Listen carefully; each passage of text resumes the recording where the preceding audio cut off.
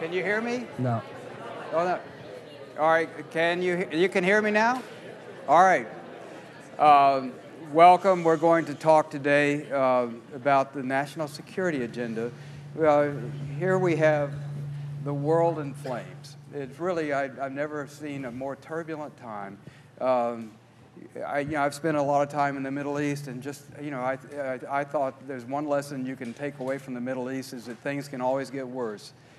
But I never thought it would get as bad as it is now. The eruption of terrorism, the decline of states, there's no telling how that's going to turn out and how that's going to affect the rest of the world. The flow of the refugees, disrupting our allies in that region, changing politics in Europe and even in our own country.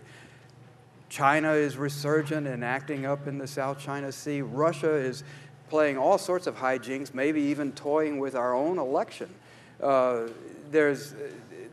Venezuela is about to implode. Everywhere you look, there are tremendous problems in the world, very consequential. But the new president is going to have to deal with all of these. The other day, General James Clapper was here on the campus. He's the director of national intelligence. And he was talking about one of the problems that he, as in his role, faces and the new president will have to face, is trying to distinguish between which of these are crises and which of them are really important problems. Crises can happen and go away, but there are important problems that often get overlooked as we continually manage one crisis after another. And we're going to try to make those kinds of distinctions in Wright with the New Yorker magazine. First of all, I should introduce myself. I'm Lawrence Wright with the New Yorker magazine and an Austin resident. People always seem surprised by that. And I'm joined by this extraordinary panel today. I'm really excited to be able to speak to the people we have gathered. To my immediate right, Ambassador Ryan Crocker. Although one might say Ambassador Ryan Crocker, because he was ambassador in Pakistan, Afghanistan, Iraq, Kuwait, Lebanon, and Syria.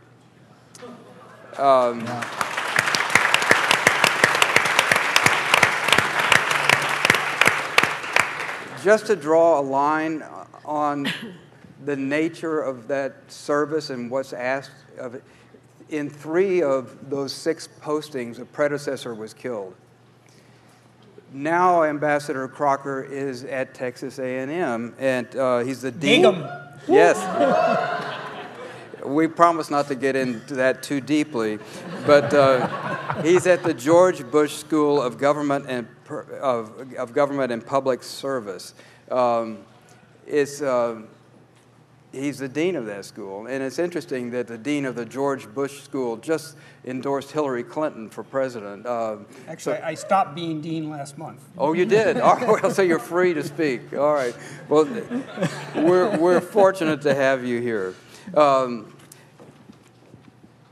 Next, we have Julianne Smith, and she was Deputy National Security Advisor to Vice President Joe Biden, and is now the Director of Strategy and Statecraft at the Center for a New American Security. And she was at this conference that many of us were a part of on national security here at the university, and people were always talking about her remarks and how brilliantly she presented. So we're grateful that you stayed over a few days here. Next to her is a person many people in this audience know and cherish, is Admiral Bob Inman. Now, in addition to the fact that he was the director of the National Security Agency and the deputy director of the CIA, I think what's most significant about Bob in our city is that he brought the Microelectronics and Computer Technology Corp, known as MCC, to Austin in the 1980s. Austin at that time was not known as a distinguished location for high-tech industry. That was a trend, that second in our culture. And largely under his leadership, it's become, that sector of our city has grown to become so important. He's now teaches at the LBJ School, and we're very fortunate to have him as an Austin citizen. Finally, at the end is Will Hurd. He is he's a U.S. Congressman from the 23rd Congressional District. He says that it's not the largest congressional district in America, but it's 40,000 square miles. It takes 10 hours to drive across it at 80 miles an hour. There are some which is the speed limit in most of it. Okay? So, yeah. There are some congressmen who can drive across their district in 15 minutes, but he's not representing one of those districts. He is also an A&M graduate, and also a former CIA agent. He's served in Afghanistan, Pakistan, and India, and he was in Pakistan during Ambassador Crocker's period there. What's intriguing to me about Will is what motivated him to run for office is that as an agent, he was briefing members of Congress over matters of mainly of terrorism and so on, and they didn't know what the difference was between a Sunni and a Shiite. And he thought, it's time somebody ran for Congress that has some understanding of those differences. So I'm going to begin by going back to that initial question that I framed. If you're able to go in and speak to the incoming president, who's going to, no matter how experienced or inexperienced they are, they're going to be presented with a bewildering array of frightening problems. And how do you help them sort out which of these things is really important and needs to be attended to? All of you. Or would you begin with that? Well, thanks, Lawrence, and good afternoon to all of you. I'll start in an unconventional place, and I'll hark back to the namesake of the school I headed until recently, George Herbert Walker Bush. When President Bush and James Baker took their positions, they kind of set priorities along these lines. They decided that their first priority would not be in the Middle East or East Asia or Eastern Europe. It would be Capitol Hill. This country was very badly split after that election, not because of the election, but because of the opposed positions the parties were taking, particularly on Central America.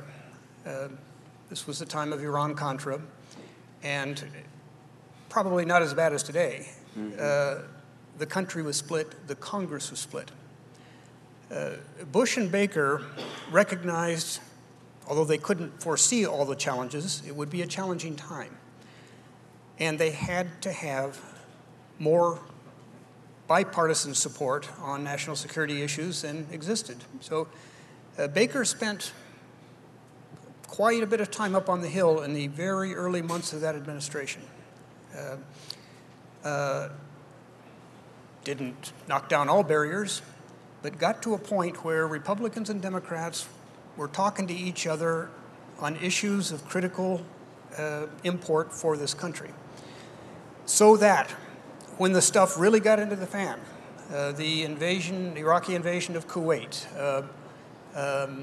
the fall of the wall, the reunification of Germany, the collapse of the Soviet Union, relationships were there that would put a critical mass of the country behind a particular policy. Well, today that is far more acute even than it was then. So my advice to the next president would be try to do what Bush and Baker did. Try to find some way across this partisan divide, because without that, it is going to be extremely difficult to deal with the myriad national security challenges that will come down the road. We've got to put this country back together. It is not all going to be kumbaya and sweetness and light. It never will be. But we have got to get to an ability of the two parties, the administration and the Hill, to work together. I hope that's what the next president does. Julie, would you tell us how you would frame it to the new president? Well, I think the ambassador had it just right. I would just add to that it's a pretty rich agenda for the next president coming in. Obviously, there are crises brewing all around the world. We have the return of great power politics, dealing with China and Russia, non-state actors like ISIL. We're being introduced almost to new tactics that our adversaries are using, such as the anti-access aerial denial, A2AD tactics that the Chinese and the Russians are using. And the list goes on and on. But one of the things that makes it very difficult for the president to maintain strategic attention is the fact that social media has arrived on the scene. And that means that the public and our adversaries, just about everybody, gets a front row seat on whatever's unfolding in the world. And what that does is it puts enormous pressure on the White House to respond to every little tweet that comes in each and every day. And I'll give you an example of that. When I was at the White House, the ever-famous Coney 2012 video was released that I'm sure everybody saw. 75 million views. The U.S. government had already undertaken countless efforts to try and capture this indicted war criminal in Africa. But we had not raised the issue at the highest levels of government. And what we found ourselves doing because of this movement surrounding this viral video and all of the questions that we were getting inside the government by our allies, by our partners, by our neighbors, by our family members about what are you doing to capture Coney? This must be an urgent priority. We found ourselves scrapping one day one of our top order issues. We tucked that aside, canceled that meeting in the Situation Room, and found ourselves meeting in the Situation Room at the highest levels on capturing Coney. Now, the question in that case was that the best utilization of principal's time at that moment? And I think the answer collectively in the room was no, we should probably be meeting on that other issue that really trumps this one. But in this case, this was an example of a viral video that changed the strategic attention of the entire White House staff and across multiple agencies and set a lot in motion. And so it gives you some sense of how easily you can wake up in the morning or you can start your presidency with a very detailed list of what you want to set out to achieve in the space of national security. And what you'll find is about 2 hours into your first day, that list goes right through the shredder, and you're going to be pulled around in 50 different directions. And what might be the priority on a Monday, I guarantee you will not be the priority on Tuesday. And so the advice to the president is, how do you ensure that the national security team, the National Security Council at the White House, maintains its strategic attention and can focus on what's presidential and leave other priority items, but maybe not as high on the list, to other parts of the U.S. government? And trying to figure out how to restructure our government and reform it. We're in essence using the same national security architecture that we created in 1947. How can we update that system so that it's more agile, more flexible, more responsive, but also enables those people, that team, to serve the president well, which has not always been the case through the last couple of decades. So we don't want the president or his administration to be steered by social eruptions, but to keep their mind on the bigger picture. And Bob, what would you say is the bigger picture for them? If I may simply underline Ambassador Crocker's point before answering your question. And that's to remind this audience, my freshman year in college, 1946, the leader of isolationism in the late 30s, Senator Arthur Vandenberg of Michigan, went to the well of the Senate and said, politics stops at the water's edge. And that's what we critically need to restore if we're going to deal successfully with the great array of problems in front of us. I would say Madam President, Mr. President, your first responsibility is to the safety and security of American citizens in their homeland and wherever they are overseas. And the greatest threat to those, the current ongoing threat, comes from terrorism, inspiration from ISIS that's been spectacularly successful at recruiting disaffected young Americans via the internet because ISIS appeared to be winning. They'd captured lots of land, they declared a caliphate. So at the top of the list, you need to retake Mosul and Raqqa. And in that process, take away the appearance that ISIS, ISIL, Daesh is winning. And that's probably the most important thing you can do to impact on their successful recruiting. A little further from that, because there's more time to respond, is North Korea. This latest test, both of nuclear warhead and of longer-range missiles, says that the pathological young leader is headed toward trying to have the capability with missiles to strike Guam, U.S. bases in the Far East. And there I step away from the role of an intelligence officer to operator to say, deploy Aegis-equipped ships out in the Sea of Japan. The next missile launch, wait until it's clear of the mainland and take it down with your ABM capability, demonstrating to this young leader that you can pour an awful lot of resources, but you can't reach the targets you want to hit. Well, what's your counsel for this new president? Well, Larry, thanks for being here, and to the Texas Tribune for hosting this. Such a great panel to be on. And I want to address, what each of the panelists have said. The difference between crisis and a problem, the crisis is a symptom of the problem, right? And so you have to drill down on the root cause. And let's start with terrorism. We could capture, kill the number 3 guy in Al Qaeda or ISIS as much as we want, right? But we have to defeat the ideology.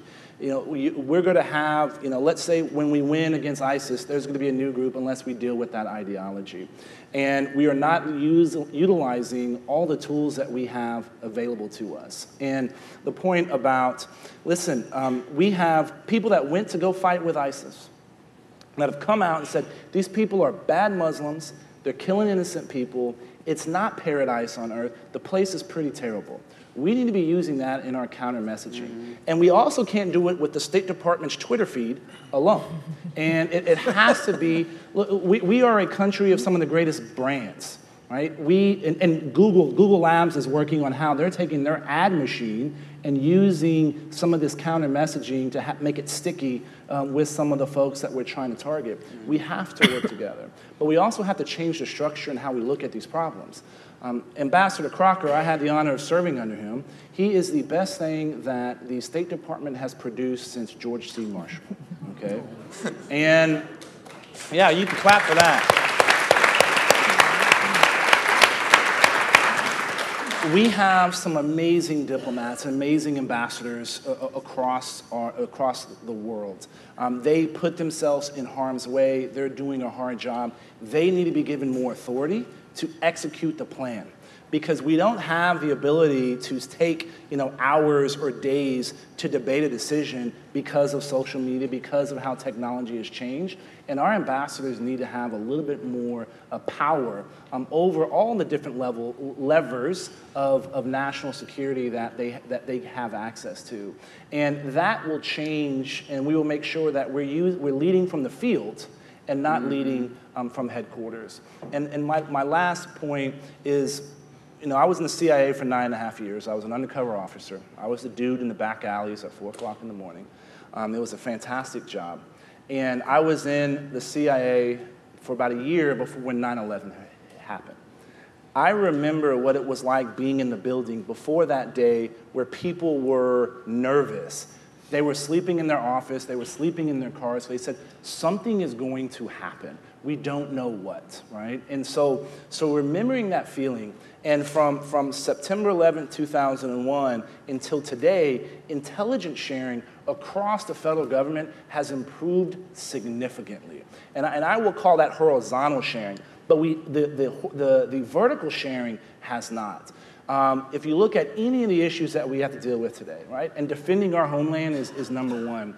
We are not getting the right information to the men and women on the ground, local law enforcement. They're the ones that are going to have to respond. And let's use an example. The Orlando killer. The Orlando killer cased 4 locations that had private security at each one of those locations. Mm-hmm. Was that private security trained in doing suspicious activity reports? Were those suspicious activity reports going somewhere where they can be coordinated? Because the attack cycle has been the same since the dawn of time. You have to case or put surveillance on a location before you try to do something at it. And that's when you're going to disrupt it. And so that's at the point that we need to make sure all the information that we have comes together. And I will end with this. On September 12th at 0600, 2001, I was one of the first employees in the unit that ended up prosecuting the war in Afghanistan. If you would have told me at that point that it would have been 15 years before another major attack on our homeland, I would have said you're crazy. But the reality is, the reason there hasn't is because the men and women are diplomats, are intelligence officers, are men and women in the armed forces, our law enforcement officers are still operating as if it's September 12th, 2001. Mm-hmm. And these folks, to maintain that level of operational discipline is hard, and that's why we need to make sure everybody is supporting the folks that are doing that job. And Congress plays a major role. And I will say this, y'all may not know this, Ambassador Crocker alluded to this. Washington, D.C. is a circus. And, but the reality is, there are some pockets that don't get talked about. Mm-hmm. I've had the opportunity to serve on a number of congressional delegations overseas with colleagues from both sides of the aisle. And you would be surprised at how much we work together on forwarding an American agenda. And so that's happening. We're not focusing on it. You don't hear about it on television, but it's there and we have to grow it, and it must be a priority in whichever the next administration is. Well, we talk about, situations in dealing with terrorist groups and nations that are, maybe working against our interests. And something we often don't talk about, just as an example, how many here have a Yahoo account? How many here have shopped at Target? How many have bought things on eBay? How many voted in the Democratic Party? In that case, there are hackers, and probably Russian or Chinese hackers, that have your personal information. And this poses, they have also got the personal information of practically everybody that works in the U.S. government. This is an incredible security breach. And I don't think that the shoe has fallen yet on what's going to happen when all that information is out there. And yet, there seems to be absolutely no response. I wrote an article once about General Clapper's predecessor, and one of my sources said, there are 40,000 hackers in the Chinese army who speak English. How many hackers do we have who speak Mandarin? We should never get in a hacking war with the Chinese. But what are we to do? We should think about the fact that individual citizens and American companies and the government itself are all under attack. And how is this next administration going to deal with it? Who would? I'd love to start. We have a real expert here. Yeah. I'd like to prime the pump for him. If we think the federal government can do this alone, or private sector can do this alone, it's the equivalent, and this is what the director of NSA, Alexander, always says, this is like the French thinking the Maginot Line is going to protect them from the Germans. Yeah. Right? And so this is, what is a digital act of war? And what is an appropriate countermeasure? I'm not asking because those aren't defined. Yeah. Now, a lot of the answer is, well, it depends. Is another country manipulating the utility grid of a country an act of war? According to the UN, it is. That's happened. The Russians did that to the Ukraine. Yeah. What was the response? Right? There wasn't one. So not only do we have to define a digital act of war, we have to define what are our red lines and what are our gray lines. And that starts with attribution. When do we say it was the Chinese to PLA? And when do we say it was Colonel so-and-so within the Chinese to PLA? So attribution is an important part about it because that also serves as a deterrence. Right? In the physical world, the North Koreans know that if they launch a missile into San Francisco, they know how we would respond. We know how we would respond. Right? That's a physical on physical attack. But then when it comes to a digital on physical attack or a digital on digital attack, what's the appropriate countermeasure? Well, they did launch an attack on Sony. Yeah. And, so in their capacity and their understanding of American popular culture really floored me, frankly. I thought, up until that point, I think I've really been underestimating their understanding of our country. But you pose the question. We have, in this recent case with the Democratic Committee, the FBI saying it's the Russians. They're just saying we know that it's the Russians. So, Ambassador, how would you propose that we respond? Well, first, I would agree with you completely. So I was kind of going through my specific target list. I put North Korea at the top. I mean, I agree completely with Admiral Inman that we have got to take on ISIS. But if you're the president and you've got to think in terms of existential threats. A hostile country with nuclear weapons and a means to deliver them is an existential threat. But right under that, I kind of had cyber war and Russia, and of course there are links between the two, in second place. As a longer-term strategic problem for us, as opposed to the immediate necessity to deal with Islamic State. Now, we have made huge strides in recent years in our ability to defend and, when necessary, attack in the cyber domain. Will Hurd has had a lot to do with this. We now have a cyber command. A decade ago, nobody would have even understood what that was. So we are going to have to continue to up our game on this because, as in so many arenas, the attackers often have the advantage. And your statistic on English-speaking Chinese cyber warriors is very telling. And then I would toss out, finally, an unresolved issue. As Congressman Hurd said, this can't be dealt with just by government or just by the private sector. We have not found our way to common ground, largely between government and the private sector. So we're going to have to continue a national debate on this. I get the privacy stuff. That's what makes this country special.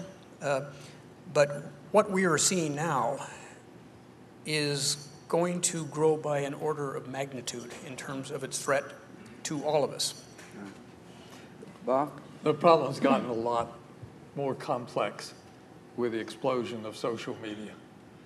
And looking back to the good old days, 77 to 90, when I ran the National Security Agency, I got a lot of collaboration from U.S. industry. When I identified I had a problem related to it, they were quick, patriotic to be helpful.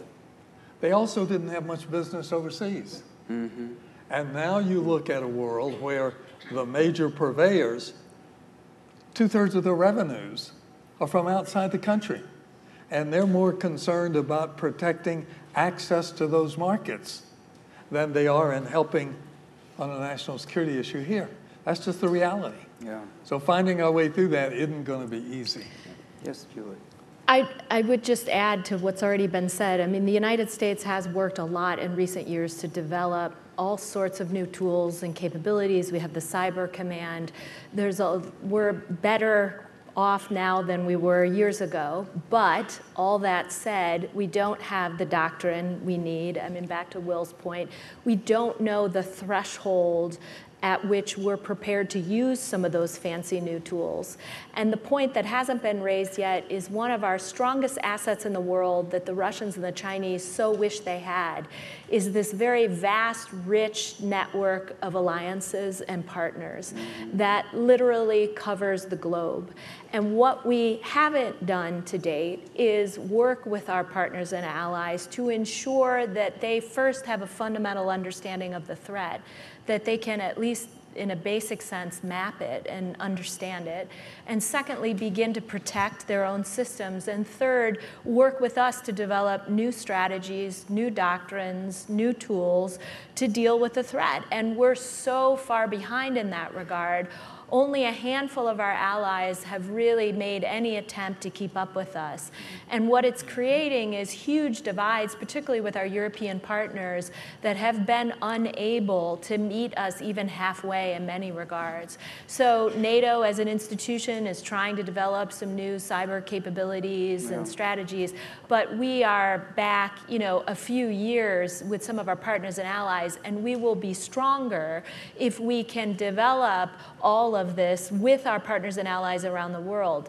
But in the meantime, as was already noted, our adversaries are seizing on this opportunity, and they know that it's by using these asymmetric tactics that they're always just below the threshold of action, that it will not, in fact, trigger an all-out shooting war. If Russia rolls tanks into Estonia, as you noted, in certain cases, conventional military threats, our adversaries know exactly what would happen. But in the case of a medium-sized cyber attack across Estonia, or even just their capital, we're really left empty-handed in many ways. And so part of it is fortifying and strengthening the resilience of our partners and allies to reduce their vulnerabilities, but also reaching some agreement on the tools that we need going forward. But it's not just bad. Let me make the point, Larry, if I may, of why this is so difficult to do. You think you just quickly do it. The reality is that every country uses cyber for espionage. It's much cheaper than putting people in place. So everybody engages in using cyber to collect information on us and on other countries.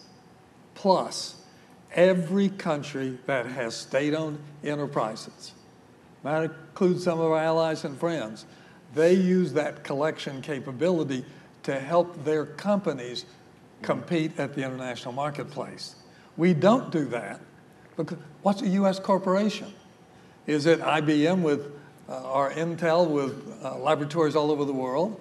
Or is it Toyota, Honda, which manufacture in this country? So that's why we made the conscious decision back in the late 70s. We don't use cyber espionage commercially. But it's that disconnect that makes it far harder to write rules of engagement. When do you do attack? What's the risk if you undertake it? Yeah. And Larry, this goes back to your earlier point, right? We're talking about asymmetrical threats, right? That's the bottom line. So the crises, the real problem that we have to be prepared for is we have to be for these asymmetrical threats, right? Whether it's in the cyber world, whether it's North Korea. Listen, North Korea has 1 million folks in their military, right? But they're still going to probably lose a conventional war with South Korea. But they have long-range artillery, right? You think of howitzers that can shoot pretty far, right? They have ballistic missiles and they have a special operations force, right? That's how they're able to do things in a non-conventional way. Why? We also got to understand people's the reasons for going in. Why did Russia go into Syria?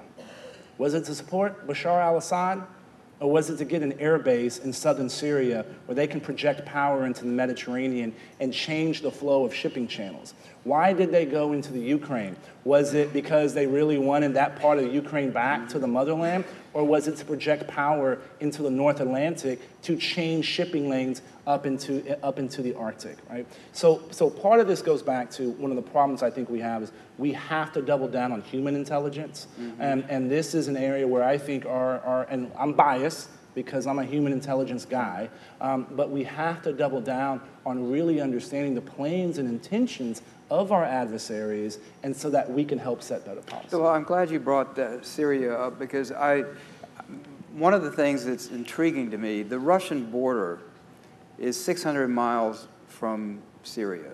That's the distance from here to El Paso. Mm-hmm. So, and there are, I've heard thousands, but I can't accredit it, but maybe let's say hundreds of ISIS recruiters in Moscow. There are lots of Russians and Chechens, that have gone into that. At least 2,000 Chechens are fighting with ISIS. So for Russia, this is an immense problem. Syria is their only Mediterranean port. It's like the last remnant of the Soviet Empire. So I think in some respects, with all the questioning about Russian hijinks and so on, in order to bring this conflict to an end, Russia has to be a player. How do we play with Russia in that particular scenario? Well, Russia has played a bad hand brilliantly in Syria. I do believe that their primary aim in moving into Syria was to prop up Bashar al-Assad, who was on the ropes. Yeah. He is their only Arab ally. Yeah. So they came in, and if you get force projection and everything else, that's good. But the motivation was to prop part of any solution. Right now, they are the problem. And I've got to say it, I've been appalled by what we've seen over the last couple of weeks of effort after effort, meeting after meeting between Secretary Kerry and Lavrov to construct ceasefires that it is absolutely clear it's going to fail. The Iranians, the Russians, and the Syrian regime want Aleppo, and they are doing their damnedest to get it, killing thousands of civilians every day. And to the Arab world, in many cases, they think we've gone beyond appeasement to complicity. Mm-hmm. And this is going to hurt us for years and years and years to come out there. So, the Russians have to be a part of a solution, but unless we change the conditions, we are going to see this nightmare film roll on reel after reel, with the Middle East seeing us as broadly responsible. So military force isn't going to answer the Syrian civil war and crisis, but military force can reframe the nature of that crisis. I have been arguing with total lack of effect for some time for a no-fly zone. A no-fly zone probably is impossible to do right now with the Russians in. But there are other options. Well, haven't the Turks more or less established something like a no-fly zone? It's over fairly limited territory. And that's another dimension of complexity. So I have said, let's consider a no-bombing zone, that if the Russians or the Syrians carry out airstrikes that result in significant civilian losses, we would respond against a pre-selected list of Syrian military targets, which could be prosecuted with offshore weapons. But unless or until something is done to change the dynamics on the ground, this wholesale slaughter is going to go on and on and on, and we will increasingly be seen as responsible for it. So negotiations, that's what I spent my life doing. That's how this will be resolved. But right now, the imbalance between the regime and its allies and the opposition and its allies, if there are any, make a negotiation impossible. Well, can I push back a little bit on that? Because having greater military involvement on our part doesn't guarantee victory for us, and it doesn't even sound like we're asking for victory. Because we're not going to go in and invade the country, but we prolong the stalemate. and as long as the stalemate endures, more people get killed. Isn't there some way of, I mean, if you are an Alawite in Syria, you must be thinking, this is an existential outcome for me. If it easily be an ethnic cleansing that would make the current killing look kind of tame. That is not at all what I'm suggesting. I am suggesting targeted military actions that will cause Tehran, Damascus, and Moscow to think, maybe we have to seriously negotiate this. Because right now, you've got that bloody stalemate that's tipping against the opposition. If we or others don't do something to change the alignments on the ground, as bad as today's headlines are, it's going to get worse as they increasingly pulverize East Aleppo. I don't think we should be seen as part of that. So, Bob, you had a... Let's face the reality that Putin will be reelected in 2018. He had an overwhelming victory last Sunday. Now has an absolute supermajority in the Duma, his Congress. So he's going to be there till 2024 at least for us to deal with. We have no common interest. The minuscule economic activity. One thing he understands is force. And where he's made his gains, he's willing to use force, to gamble with using force, I think unwisely, but nonetheless he's been willing to do it to get what he wants. And it's the image that we are very reluctant to use that makes this a more complex problem. Well, I get very trouble with putting China and Russia in the same basket. With China, there are vast areas for collaboration because of the economies. First and second largest economies in the world. Places where we can, in fact, interact. When we talk to them directly about cyber on the private sector, they appear to have backed down on that. They recognize that for us, that was a crossing point. So we need it. I'm not proposing going back to the Cold War to try to contain Russia.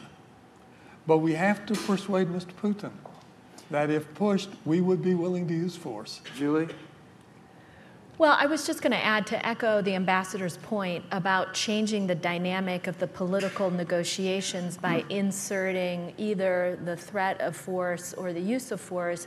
We already have an instance where we saw that work. And I think when you go back to the Red Line decision, when we understood that the Syrians were using chemical weapons on their own people, and the president was entertaining the idea of using force, we did not, in fact, go the direction I think many anticipate. Talk about that, and I have views on that. But putting that aside for a minute, what that did afterwards, even though Obama opted not to use force, we then were able to have a conversation with the Russians at the table and Assad to talk about eliminating all the CW in the country. Would we have had that type of conversation had the use of force not been on the table? No. We'll never know. My guess is the answer is no. And so in this case, I think both to alter the shape of the political negotiations, you have to put force on the table with credibility. And secondly, I'm with the ambassador in looking at a no bombing zone or a safe zone. A lot of people brush that aside because they say, well, Julie, are you prepared if the Russians fly right into the zone? Are you going to shoot down that Russian plane? And of course the answer is no, we're not prepared to shoot down a Russian plane. But you then say to yourself, what other asymmetric measures do we have on hand to respond to that violation of the safe zone? And that's exactly what the ambassador is getting at. We can be just as creative as they can. They have a lot of interest. They have a lot of interest in Ukraine and elsewhere. We have pain points that we can push if the Russians decide to come into that zone. And I think the ambassador is exactly right. Present them with the list up front. We'll take out half of Syria's airfields if you guys, it's not about you, it's about Syria or somewhere else that you care about. And so I think we're not challenging ourselves to think creatively about this. And the last thing I'll say is I think we have put far too much faith in the Russians' ability to shape Assad's behavior. Maybe in 2012 he could pull every lever and have the guy do, whatever the heck he wanted him to do. But today, let's not forget, he's got to answer to the Iranians. There are lots of other players here, and I really question our ability to shape the opposition in any meaningful way, but I also question Russia's ability to really alter course with Assad himself, as we've seen with the ceasefire in recent days that's gone up in smoke. Yeah, Larry, there's a basic question that I haven't heard an answer to. What does victory in Syria look like? What day do we celebrate? Right? And until we understand what we think victory is, right, it's hard to have those creative solutions on how to get there. Yeah. And when you negotiate with someone, both sides have to have something the other side wants. And so what is the Russians' idea of victory in Syria? And is there any overlap? And if there's overlap, that may be the grounds on which we can have some engagement. And I agree with Admiral Inman that you can't put Russia and China in the same box. Because when it comes to North Korea, China and us have a similar goal with North Korea. But the Chinese do not believe, they think they need a buffer between us and South Korea in order, because they don't want to have U.S. and South Korean troops on their border.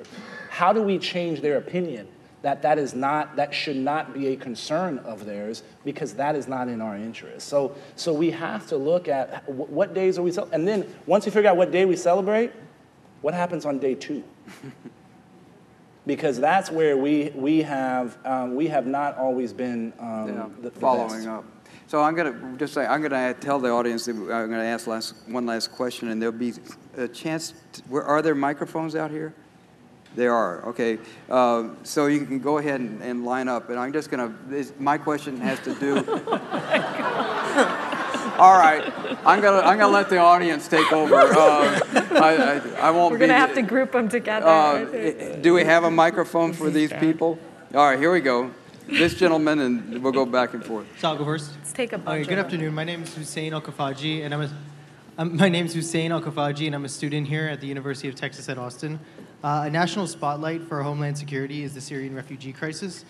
Americans are overwhelmingly against the inclusion of Syrian refugees in our society, based primarily a lot on fear-mongering and misinformation. There was a report that the likelihood that an American would be killed by a Syrian refugee is 1 in 3.6 billion, according to Vox. And according to Huffington Post, we're more likely to die by a lawnmower, selfies, vending machines, and the police. Right. So are we acting shamefully on the international stage when our Congress overrides Obama's veto on admitting refugees, and why can't we accept the ethical and long-standing promise to be a safe haven for the more unfortunate? So refugees, the entire Palestinian diaspora was 750,000. That's where I was trying to go with the last remark before going to so we got questions. 5 million Syrian refugees. How should this population be dealt with? More than. And that's a problem we could attack now. Yeah. And we don't have to have Russia or anybody else. Exactly. We do need to pull in a lot of others. If you think back in history, it was the Palestinian refugee camps with no hopes that became the breeding ground for many of the jihadists who are out doing terrorists. Now is the time to bring educational opportunity to those youngsters who are in those refugee camps. All right, Congressman, are you doing that up in Washington? We're going to find out this week. I believe the Senate's going to vote on it. I don't know if the House is, and there is battle lines being drawn on this particular issue. And again, this is part of focus on the root cause. In cause of having these 5 million refugees is because of Bashar al-Assad in Syria. Well, I agree with that, but the reality is there are millions out there, and those kids, if they don't see some hope, they're going to flood to Europe, as a million already have, or they're going to be anti-U.S., not anti-others, through their whole adult life. So I would say I think that's more important than sorting out what we're going to do with Assad. Yeah, but Jordan's population has increased 20% because of this issue. So it's not just going to be anti-American, they're going to be anti-Jordanian, they're going to be anti-Turkish Turk, because these are the folks that are having the problem. Right. If we would have gone to a no-fly zone a little bit earlier, would this have presented some of this problem? Go ahead. No, go ahead. No. Go ahead. Let's are you keep in mind we got a lot of people who have questions. Let me just jump in quickly to get really to your question. What is the U.S. doing? Well, the great state of Texas announced yesterday that it was opting out of the refugee resettlement program. Yeah. How embarrassing. Yeah.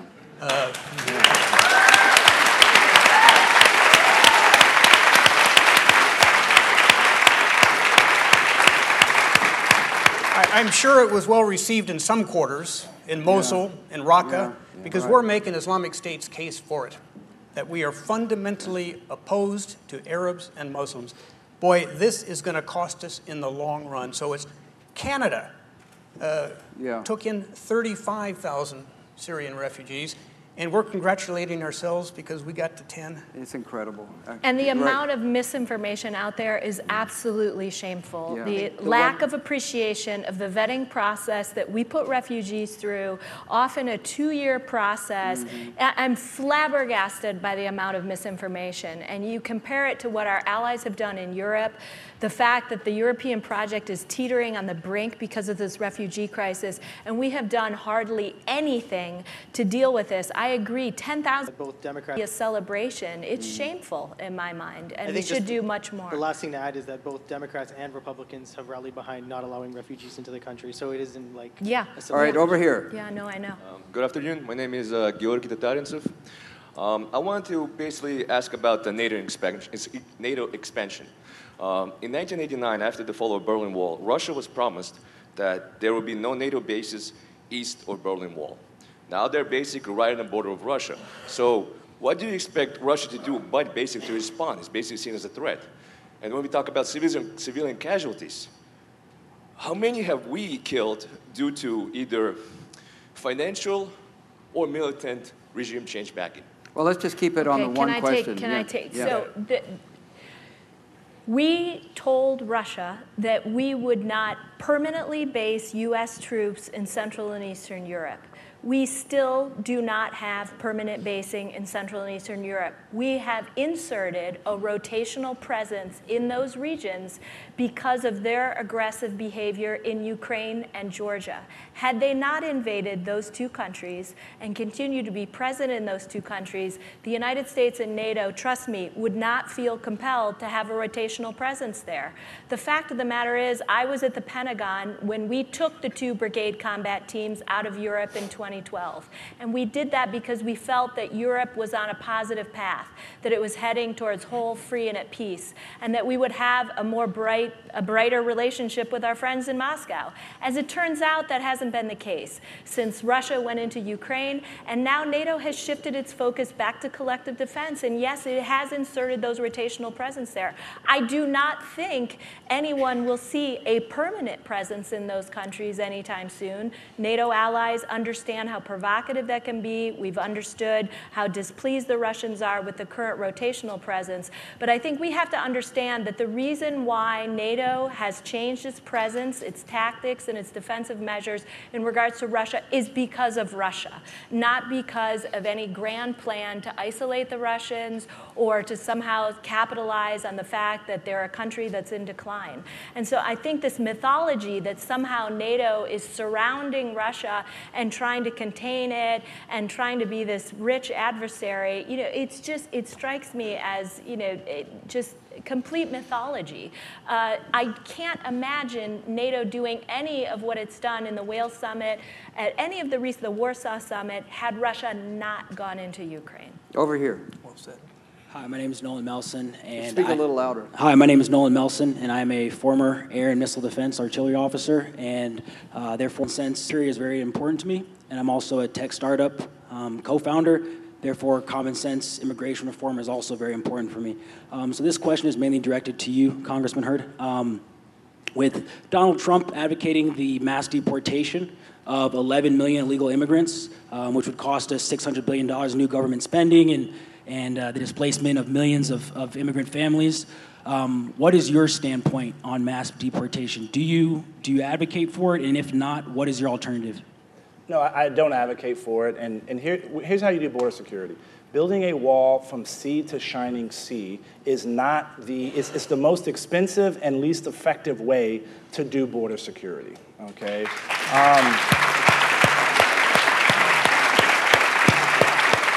I represent 820 miles of the border. I have more border than anybody else, right?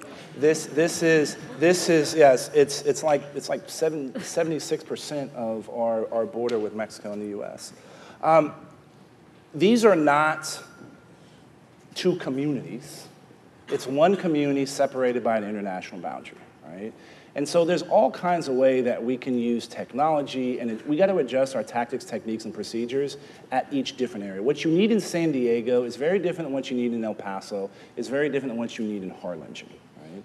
And there are 19 criminal organizations that are operating in Mexico. Many of those organizations are not on the NIPIF, the National Intelligence Priority Framework, where we should be doing collection on that. There are many entities within the Mexican government that we should be working on to focus those 19 organizations and push our border even further onto the southern border of Mexico. And the other reality, you're in a tech startup, the United States has benefited from the brain drain of every other country for the last couple of decades. Let's continue that. And let's benefit from the hard-working drain as well, too. But let's get you here. If you're going to be a productive member of our society, let's get you here quickly, but let's do it legally. And, Ambassador Crocker and I can go in length about, our visa process. I stamped visas as one of my cover jobs when I was in the CIA. But those are the big rocks, if you will, on how we deal with this problem. Over here. Thank you. Hello, good afternoon.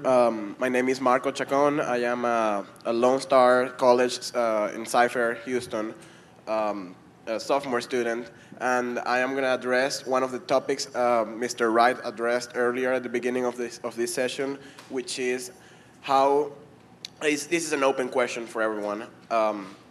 How should the next president of the United States should address the current situation in Venezuela, where my people, its people, are currently experiencing high levels of poverty, scarcity, along with extreme levels of corruption in every level of the country's infrastructure. All right, we're gonna have just time for if you don't last question, but I'm gonna get your question, and then we'll try to answer both of them if you don't mind. Okay, my question is your question, especially for Ambassador and Congressman. Speak up a little bit. My question is basically for Ambassador and the Congressman, because you guys have been out in the field in Afghanistan, Pakistan, and Iraq.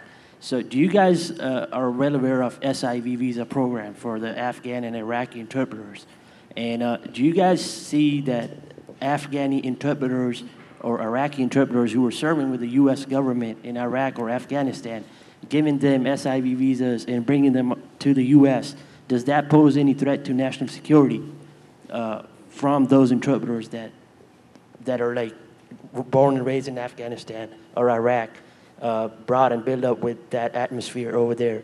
And my question for Admiral is that, do you think what Edward Snowden did was different than what Hillary Clinton did to damage American national security? All right.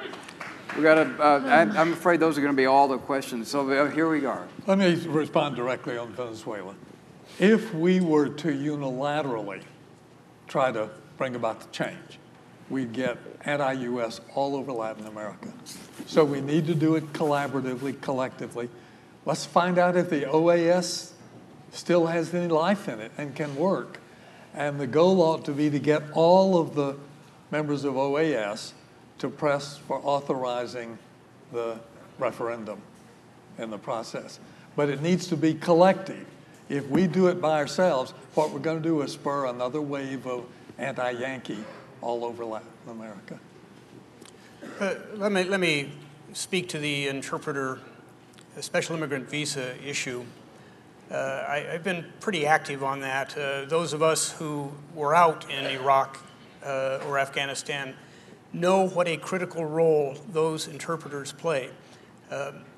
We're not going to have many more force-on-force military engagements. To be a big, messy political military world. And the role of interpreters in that, to move into a village, to sit down with the village leaders, to make clear on both sides what intents and expectations are, it's vital.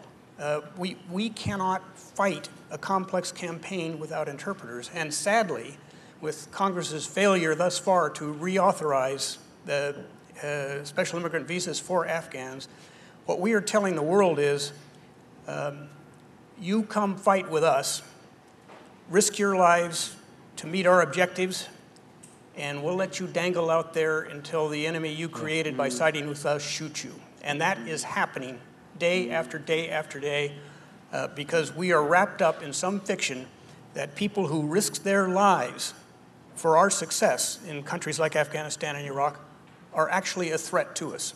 If somebody can help me with the logic of that, I'd be grateful. We didn't behave that way after Vietnam. We brought in 175,000 people that have worked with us. Who have helped this economy grow indeed. over the years. Well, listen, I want to thank all of you. This has been a terrific, I think we solved everything, That's right? Yeah, it's all done. Thank you.